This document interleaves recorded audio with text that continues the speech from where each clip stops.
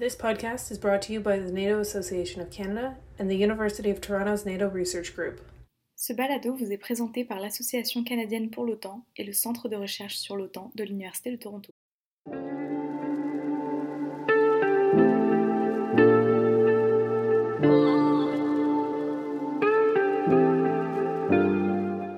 Bonjour et bienvenue à cette nouvelle édition des podcasts de l'Association canadienne pour l'OTAN et bienvenue à notre toute première édition en français.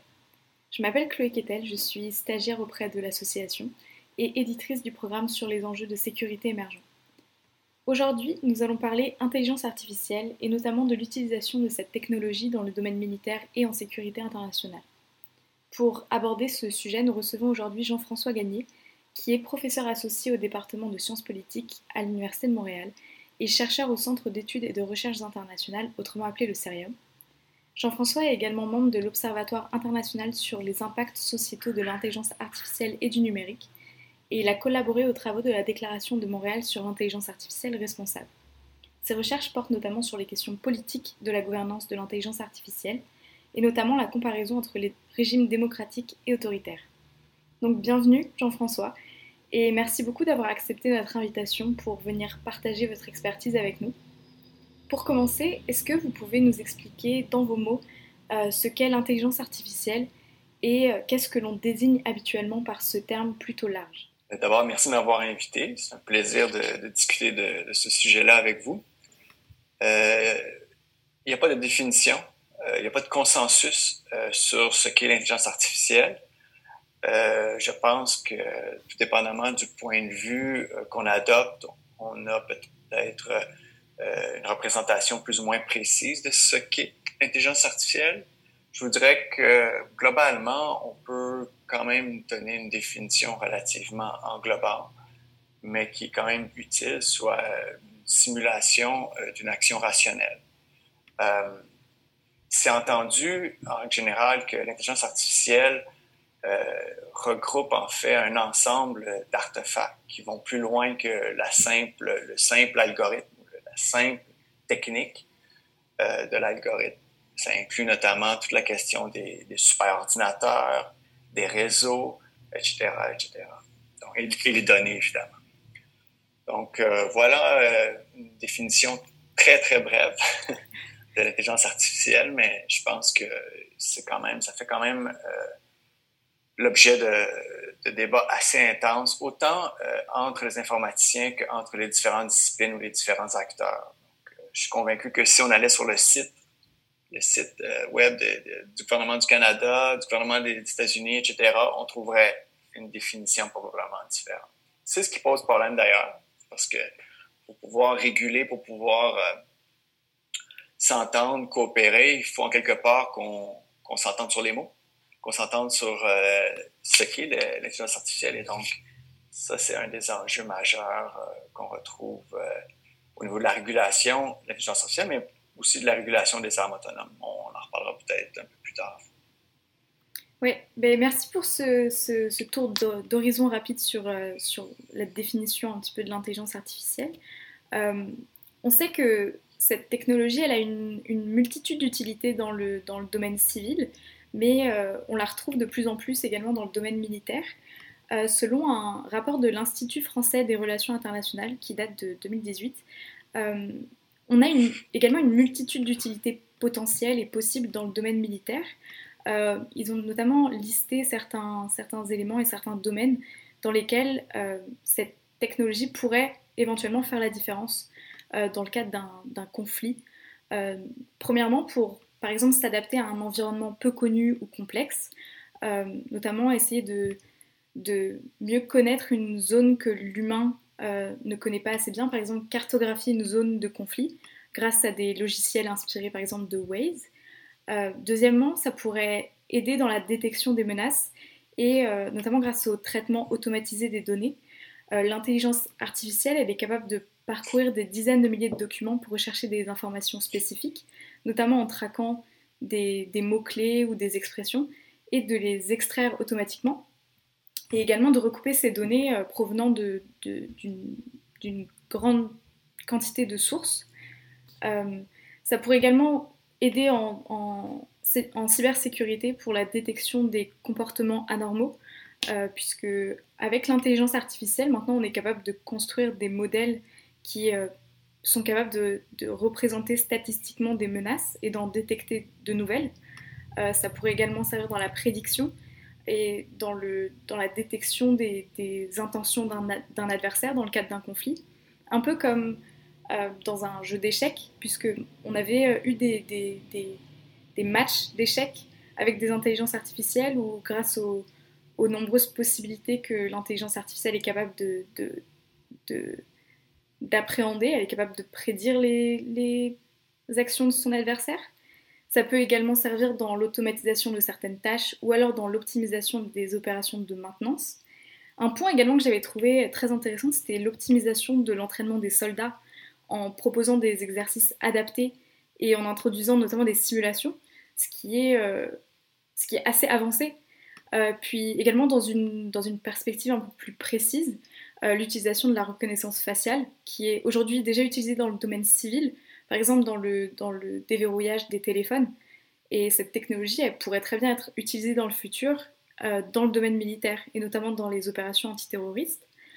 Donc ce rapport nous dit bien que l'intelligence artificielle, c'est pas vraiment une arme, mais c'est plus un facilitateur, c'est plus une technologie qui permettrait d'optimiser des capacités militaires déjà existantes.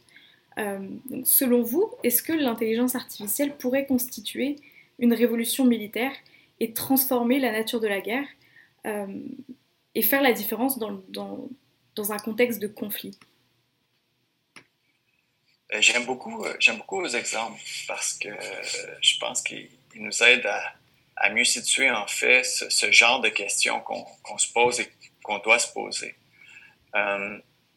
C'est évident que les exemples que vous avez donnés, en tout cas pour moi, sont présents, sont déjà l'objet d'application au sein des différentes forces armées, mais ne constituent pas en soi une révolution.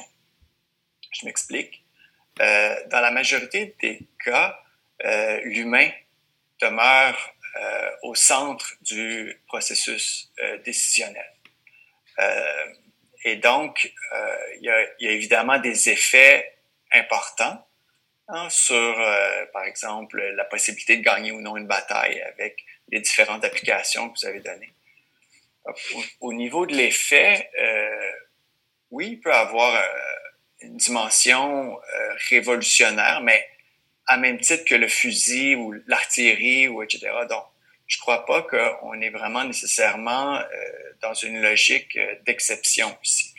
Par contre, et on n'est pas encore là, loin de là, si jamais on voit émerger, par exemple, des armes autonomes où le processus décisionnel est entièrement délégué à une machine, processus décisionnel menant à l'identification de cibles et à l'usage de la force, évidemment.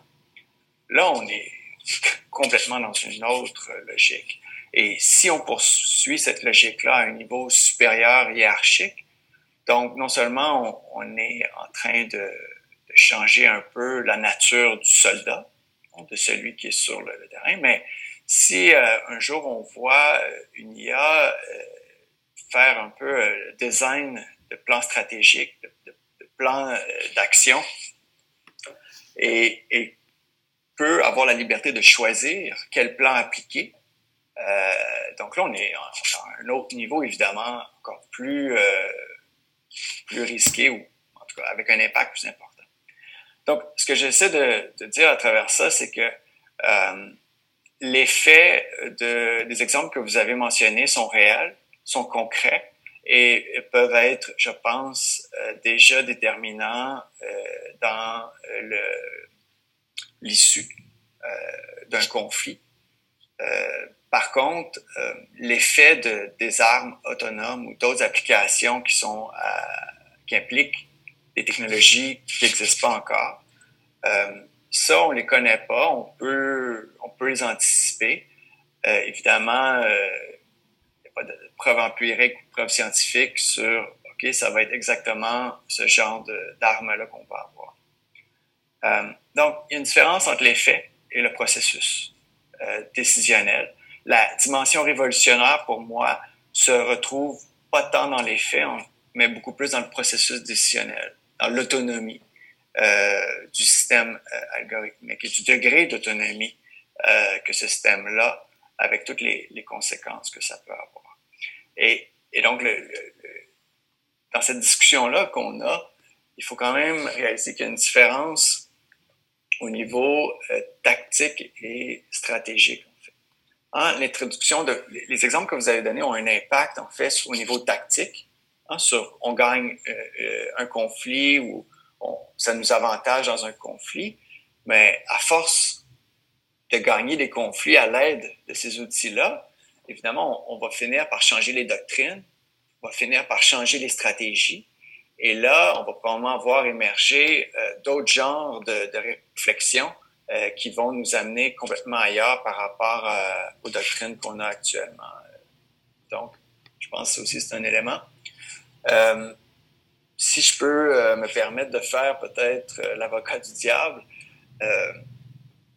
révolution, évidemment, on aime ce mot, parce que ça attire l'attention, ça attire peut-être des forces vives, des investissements.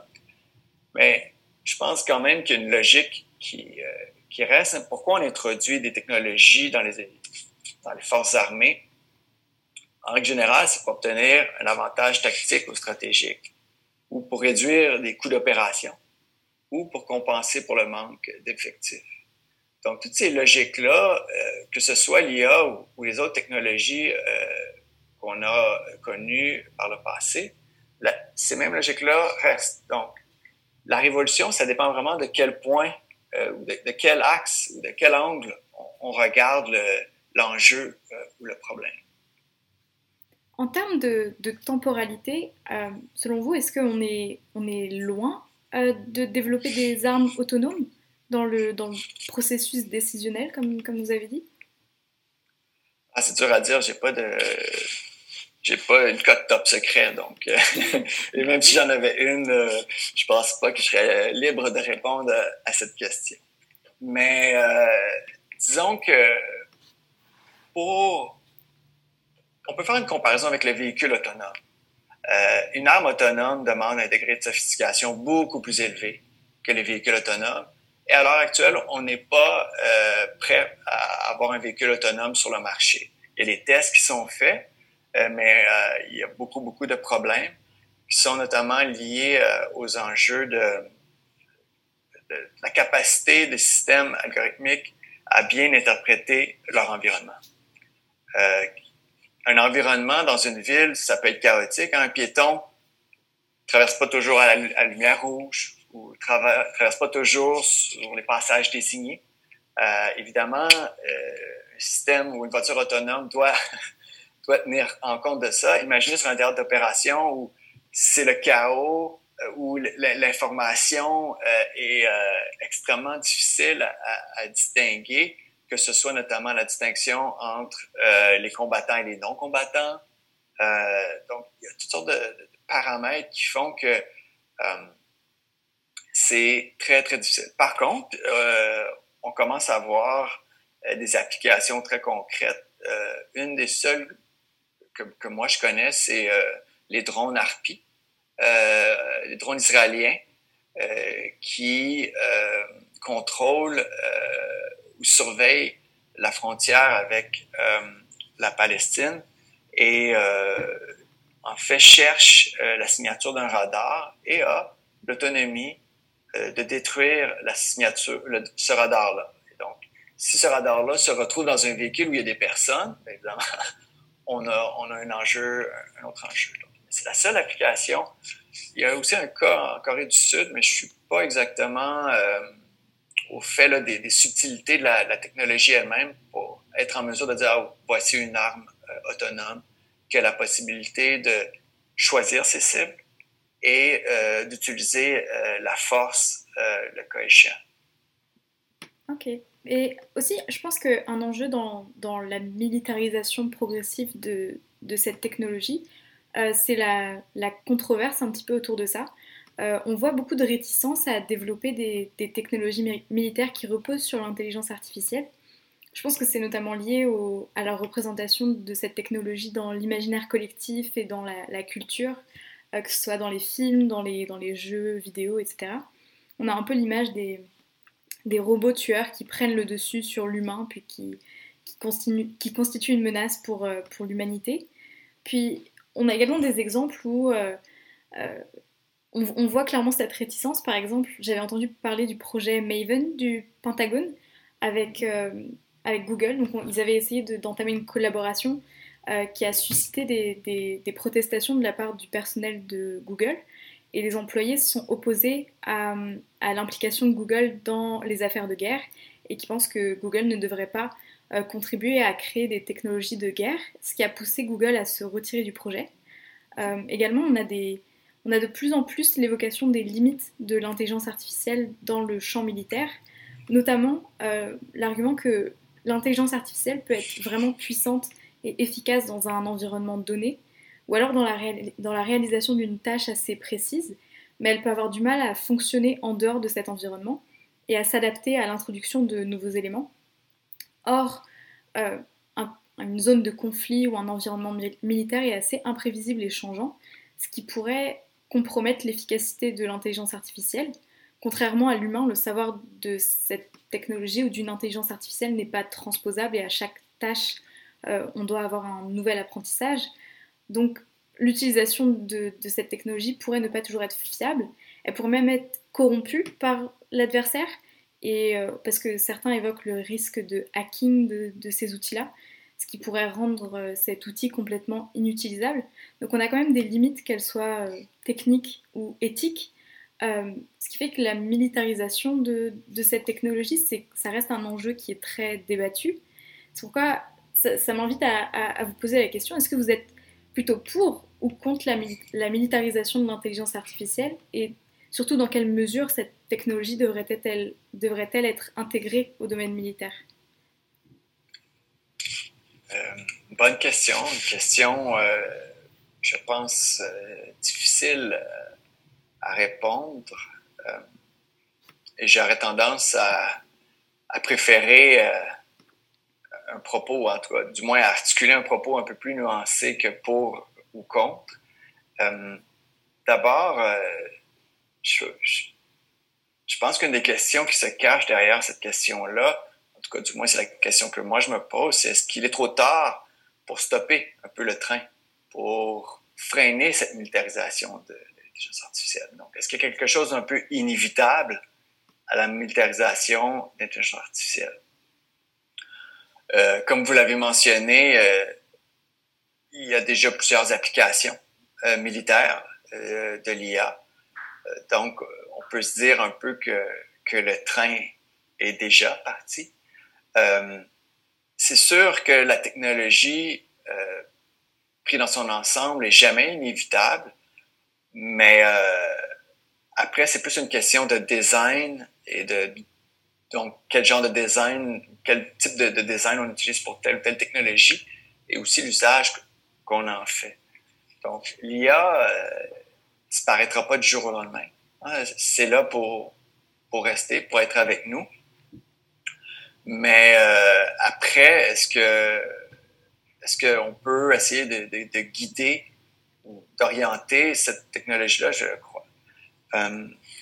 C'est évident qu'à l'heure actuelle, on assiste à une militarisation de l'intelligence artificielle. Et un des problèmes qu'on a, c'est en fait le doute par rapport aux intentions des différents acteurs.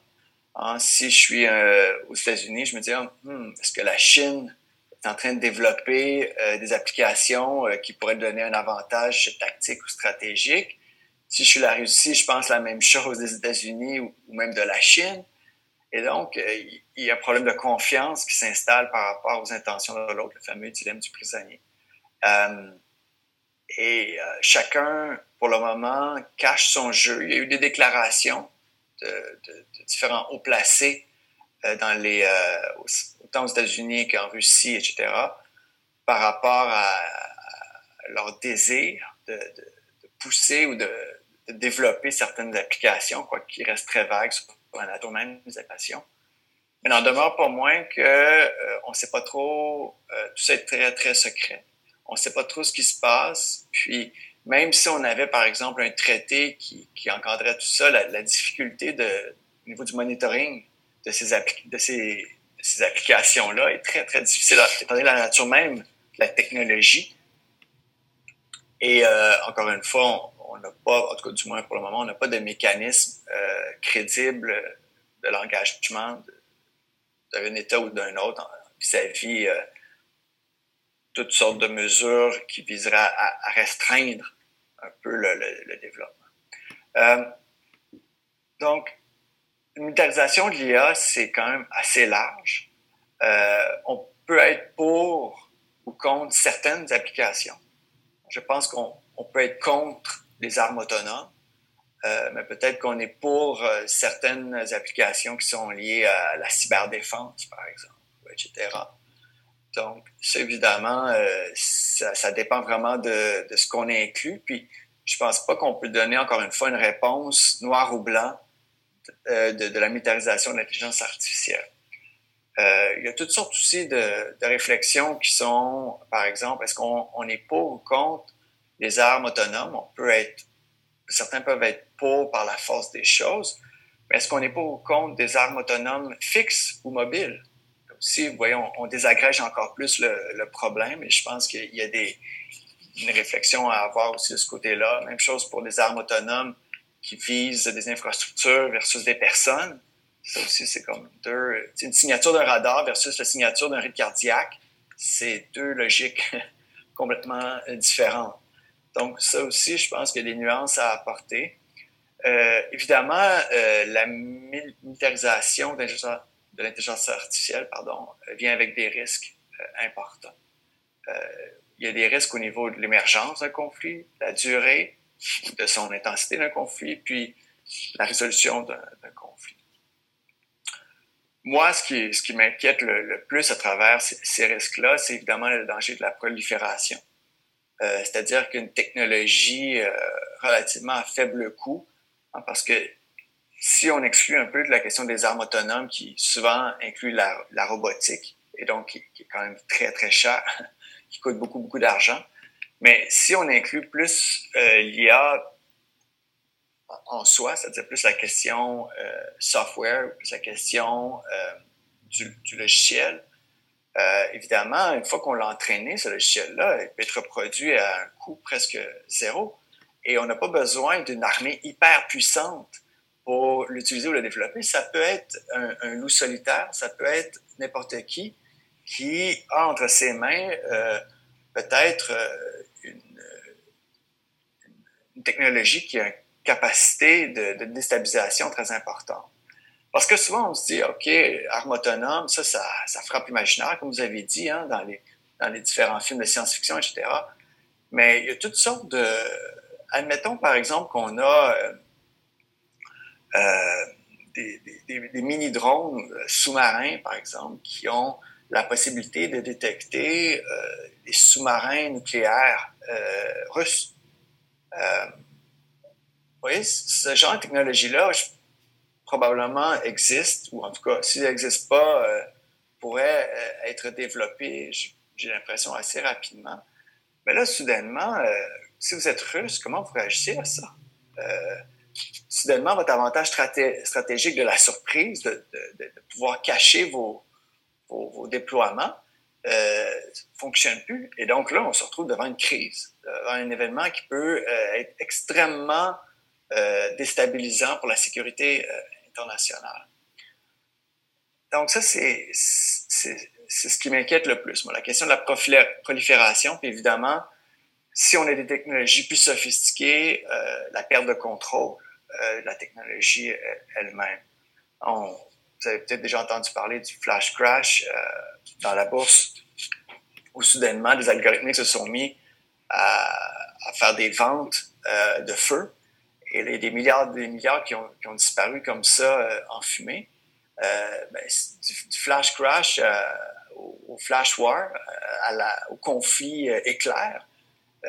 Évidemment, tout ça, théoriquement, pour le moment, reste dans l'ordre du possible.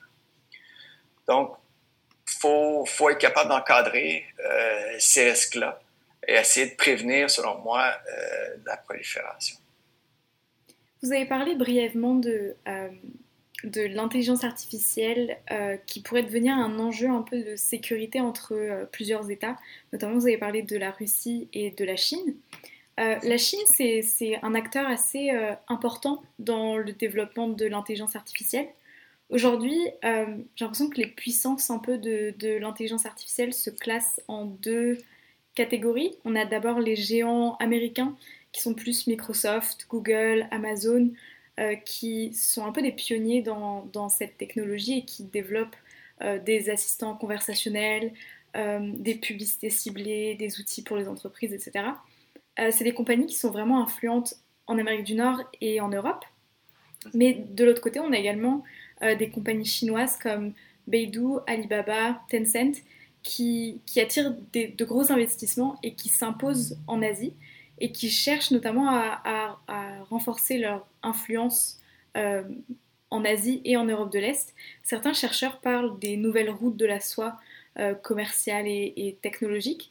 Donc on a une rivalité quand même croissante entre ces compagnies en matière d'intelligence artificielle et de manière générale dans le domaine civil.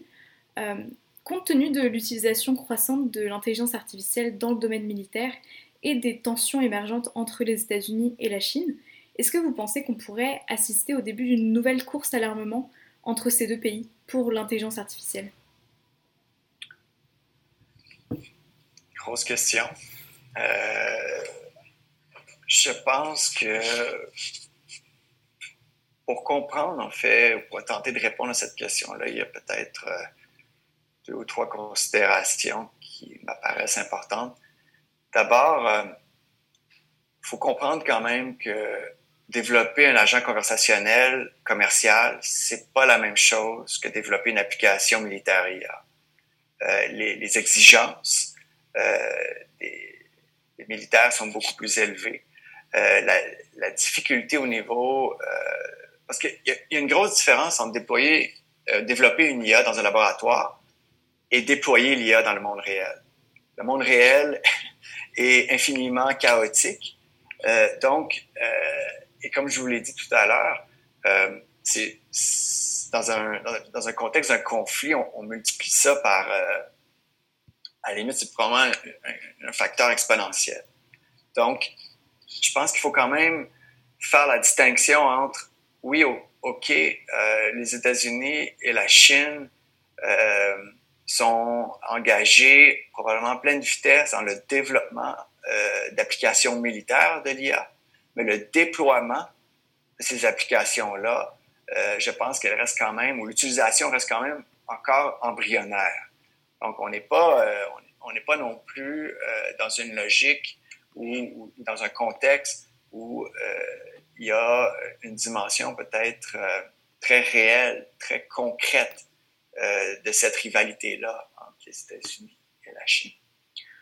Ça, c'est un premier point. Le deuxième point, est-ce qu'il y a une course ou c'est une compétition, en fait? Je pense quand même que la nuance est importante. Pour qu'il y ait une course, selon moi, du moins, il faut que la société au complet soit mobilisée vis-à-vis d'un objectif commun. Donc ça implique des investissements massifs, probablement démesurés, comme on a vu pour le nucléaire, comme on a vu pour la course à l'espace, à la conquête de l'espace, etc. Ça implique aussi des acteurs concertés qui se mobilisent, qui se coordonnent entre eux. Et quand on dit des acteurs, on dit des acteurs du gouvernement, de l'industrie, des universités. Tout ça converge vers un objectif commun, spécifique. Si c'est ça, notre définition, notre représentation de la course, je ne pense pas qu'on a une course à l'heure actuelle. Je pense qu'on a une compétition. Pourquoi? Bien, évidemment, les investissements, on a entendu des chiffres complètement, j'allais dire, démesurés de la Chine. On parle des fois de dizaines de milliards de dollars. Mais évidemment, les chiffres, il y a une dimension politique. On veut envoyer le signal que, effectivement, on investit beaucoup, mais quand on regarde puis on creuse, on a une autre perception, puis ça devient en fait très difficile de déterminer qui investit quoi dans quel domaine de l'intelligence artificielle, c'est très, très difficile de savoir. Mais le point ici, c'est que l'IA est important, mais il n'y a pas juste ça. Et les investissements qu'on a à l'heure actuelle, je ne pense pas qu'on peut les comparer, par exemple, aux investissements qu'on a eus lors de la guerre froide ou lorsqu'on a développé l'arme nucléaire. Les acteurs, est-ce qu'ils sont concertés? Pas vraiment. Vous avez parlé du projet Maven tout à l'heure, mais il y a énormément de friction entre les civils et les militaires. Et ça, c'est au sein même de l'armée, mais aussi entre les entreprises et les militaires, puis entre les employés des entreprises et les entreprises elles-mêmes ou les patrons de l'entreprise. Donc, je veux dire, on est loin d'une mobilisation ou d'une action concertée, en tout cas du moins aux États-Unis, à ce niveau-là. Et l'objectif, c'est quoi l'objectif? Et, je veux dire, de se dire de poursuivre le développement de l'IA, c'est trop flou. Il n'y a pas de finalité concrète qui nous permette de fédérer les actions. Tout le monde suit un peu son projet, ce qui est super parce que ça nous permet d'innover, etc. Mais je veux dire, il n'y a pas de vision, il n'y a pas de plan cohérent, stratégique, clair, bien défini par rapport à cette idée-là de course à l'armement, IA. Donc, pour moi, oui, une compétition, oui, une rivalité, mais est-ce qu'on assiste à une course? Je suis pas sûr. Puis en fait, une des raisons pour laquelle on parle de course, selon moi, c'est surtout pour faire référence à la guerre froide, qui opposait à l'époque les États-Unis et l'URSS. Donc là, États-Unis-Chine, États-Unis-URSS, ça nous paraît un glissement ou un transfert qui fait sens, en tout cas du moins qui nous permet rapidement de donner du sens à une rivalité croissante. Mais comme je l'ai dit, la logique de la guerre froide, c'est pas la même logique qu'on assiste aujourd'hui entre la Chine et les États-Unis. D'abord parce que l'objectif principal de cette course à l'armement pendant la guerre froide, c'était les armes nucléaires. Donc, on a un type d'arme quand même assez spécifique. Il y en avait d'autres, mais disons, on a quand même un type d'arme spécifique. Là, à l'heure actuelle, on n'a pas de type d'arme spécifique, c'est tout azimut.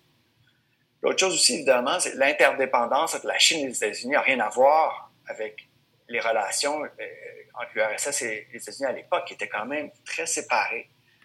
Interdépendance économique, politique, culturelle, etc., financier. Et donc, oui, OK, l'URSS et la Chine ont peut-être une idéologie, en tout cas, du moins qu'il y a des points de convergence, mais quand même, on est très, très loin de cette guerre froide-là. Donc, je pense que cette analogie-là, outre le fait qu'on se retrouve entre deux superpuissances, parce que c'est évidemment ces deux pays-là qui ont le plus de ressources à plusieurs égards, qui font que c'est les leaders en IA. La comparaison m'apparaît, en tout cas, du moins, il faut prendre ça avec un certain grain de sel. Enfin, la troisième remarque, c'est qu'il n'y a pas juste deux joueurs. Il n'y a pas juste les États-Unis et la Chine. C'est une compétition qui se fait à plusieurs. Israël est quand même très présent. La Russie aussi. Corée du Sud également. France. Donc, je veux dire, il y a beaucoup de pays qui, chacun à leur façon, s'impliquent dans ces différentes applications de l'IA. Donc, je pense que c'est assez clair et le signal est assez clair par rapport à il y a un mouvement vers des investissements croissants dans l'application militaire de l'IA. Par contre, je ne serais pas prêt à catégoriser ça comme une course, surtout pas une course comme on l'a connue pendant la guerre froide. Pour l'instant, l'intelligence artificielle dans le domaine militaire, elle est assez limitée à la défense nationale, j'ai l'impression. Mais un nouvel enjeu, ça pourrait être l'intégration de l'intelligence artificielle en sécurité internationale. L'adoption de l'IA pourrait rendre la coopération au sein des alliances et des coalitions assez difficile, notamment pour l'interopérabilité, qui est la capacité des forces et des capacités militaires de chaque pays à travailler ensemble. Ça pourrait poser des problèmes, notamment parce que, premièrement, tous les États ne développent pas leur technologie au même rythme. Certains parlent d'une distribution assez inégale de la technologie, qui pourrait résulter en un déséquilibre au sein de l'Alliance en termes de capacité et qui pourrait donc générer des tensions au sein des alliances. Mais également parce que cette technologie, elle n'est pas reçue de la même façon par le public et par le politique dans tous les États. Certains États sont beaucoup plus réticents que d'autres à intégrer cette technologie dans leur arsenal militaire.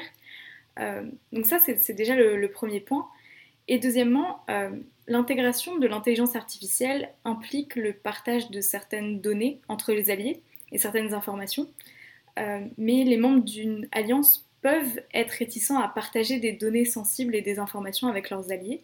Puis même en termes logistiques, les données sont souvent faites pour être produites dans un contexte plutôt national. Et au sein de différents pays, elles peuvent être stockées de façon différente, avec des codes différents. Et donc, il peut y avoir une certaine difficulté de travailler avec des données provenant d'un peu partout. Et du coup, ça pose quand même d'importants obstacles à l'intégration de l'intelligence artificielle dans le contexte international. Selon vous, comment est-ce qu'on pourrait faciliter l'intégration de l'intelligence artificielle dans le contexte international? Et surtout, est-ce qu'on devrait le faciliter? Est-ce que c'est nécessaire d'intégrer cette technologie dans la sécurité internationale? Une bonne question. Je pense que plusieurs éléments que vous avez évoqués, ce n'est pas nécessairement des éléments nouveaux. Je pense que c'est des éléments qui refont régulièrement surface quand il est question d'alliance et de la difficulté parfois de coopérer entre des acteurs ou des États.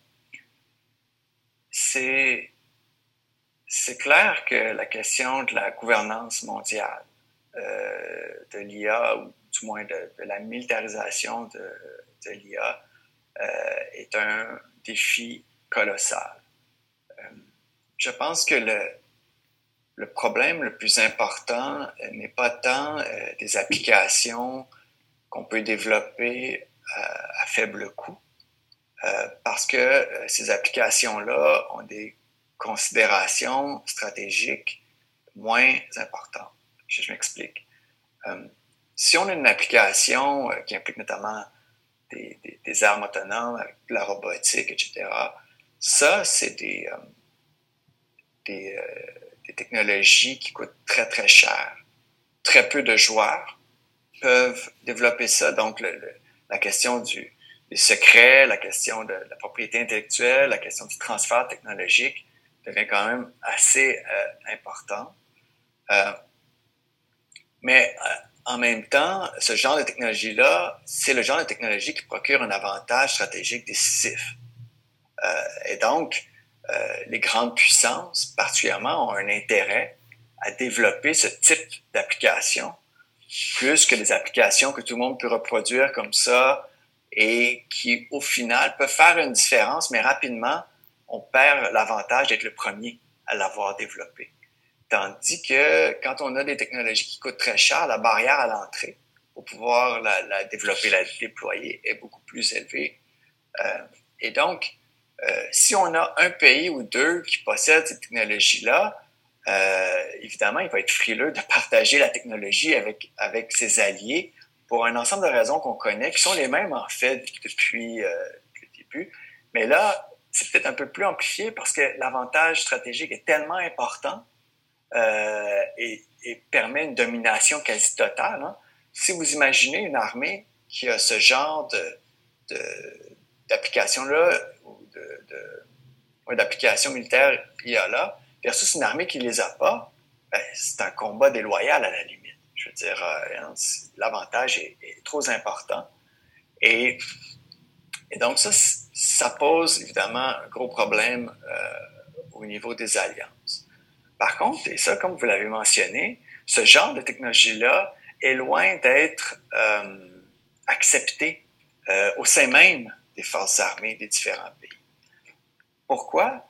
Bien parce que ces technologies-là ont un impact tellement important sur la structure organisationnelle, opérationnelle des forces armées, sur l'identité, en fait, des forces armées, si ce n'est que de soudainement toute la hiérarchie des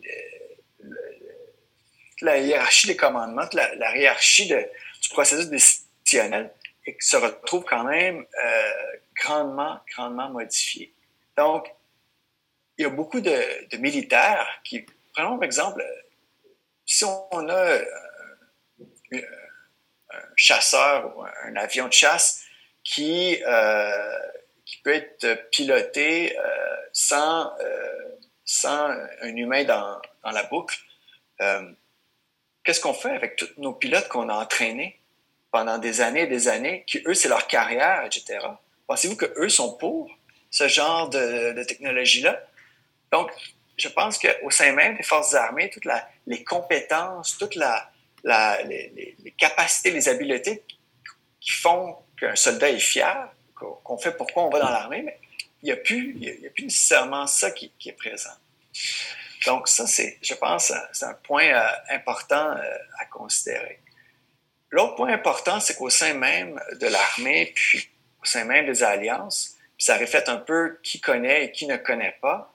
Au sein même des armées, il y a des gens qui ont, par exemple, un profil d'ingénieurs ou ont des connaissances informatiques poussées et ceux qui ne l'ont pas. Et donc, ça va créer une hiérarchie à ce niveau-là ou une fracture au sein même des armées. Et donc, à même titre qu'on peut dire, OK, il y a des pays qui ont peut-être les connaissances et d'autres qui ne l'ont pas, et donc ça va créer des points de tension. À l'intérieur même de chaque armée, il y a ce même genre de point de tension-là aussi qui peut émerger en se disant, ah ben OK, oui, lui, cette unité-là qui s'occupe de l'IA, ils ont toutes les ressources, etc., etc. Vous voyez un peu la dynamique. Ça, c'est un autre point dont il faut tenir en compte. Donc, il y a quand même différents points de friction qui s'installent. L'autre chose aussi qui, je pense, on surestime la capacité de transfert des technologies liées à l'IA. Pour le moment, les technologies d'IA sont très, très étroites, sont très spécifiques à un problème vraiment bien ciblé.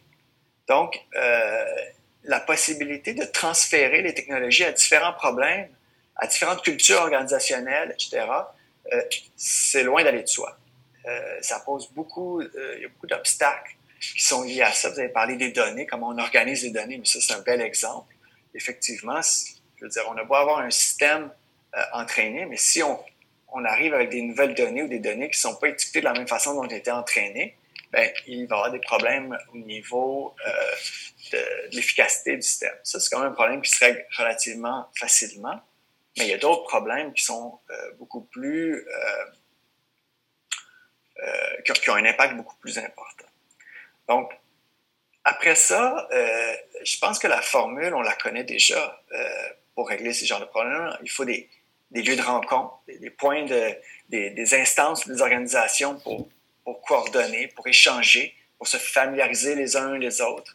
Et ça, on voit déjà ça émerger à l'heure actuelle avec différents forums ou différents lieux où les responsables, les hauts dirigeants, les décideurs se parlent et échangent sur leur façon de faire, leur vision, leur orientation stratégique, etc., etc. Est-ce que vous pensez que dans le futur, si l'utilisation de l'intelligence artificielle est beaucoup plus commune dans le domaine militaire, que ce soit sur le plan national et international, on va assister à la signature d'accords internationaux, par exemple, qui vont concerner le partage et l'utilisation d'informations et de données sensibles pour l'implémentation en fait, de cette technologie dans ces alliances. Vous pensez que ça va devenir quelque chose d'assez commun de faire des accords internationaux sur ces sujets-là? Dans une certaine mesure, il existe déjà des accords, notamment régionaux, sur les échanges de données. Il y a plusieurs traités qui balisent aussi, si on oublie juste les cas spécifiques à l'IA, qui balisent quand même. Je pense que c'est faux de croire que toutes les les outils juridiques qui existent à l'heure actuelle ne sont plus valables, ne sont plus utiles. Je pense qu'il y a quand même plusieurs outils juridiques qui ont quand même une certaine portée, qui nous permettent quand même d'encadrer dans une certaine mesure le développement présent et futur de l'IA. Mais c'est sûr que dans un monde idéal, on aurait une gouvernance mondiale de l'IA parce que l'IA est un problème sans frontières. Je veux dire, c'est les problématiques qu'on a, si on veut avoir une éthique de l'IA responsable, si on veut s'assurer d'un développement de l'IA qui cadre avec les valeurs humaines, on a besoin d'une gouvernance mondiale de l'IA. Après, si on en a parlé déjà, il y a quand même des obstacles importants pour la réalisation de cette gouvernance mondiale-là, mais je pense, en tout cas, elle est en construction. C'est embryonnaire, mais elle est en construction. Puis j'ai bon espoir qu'éventuellement, il y a un cadre normatif au moins, s'il n'est pas juridique ou législatif, qui va émerger de tout ça, qui va permettre quand même de mieux baliser le comportement de tous et chacun à ce niveau-là. Je pense que la discussion touche à sa fin. Je pense que c'est tout pour cette semaine. Merci infiniment Jean-François pour cette discussion et pour votre temps. C'était une conversation passionnante. Pour écouter les autres podcasts de l'Association canadienne pour l'OTAN ou bien pour rester engagé avec nous, rendez-vous sur notre site internet ou bien sur nos réseaux sociaux. Je vous invite à nous suivre sur Facebook, Twitter, Instagram pour être au courant de nos dernières publications et de nos derniers événements. Et je vous dis à très bientôt.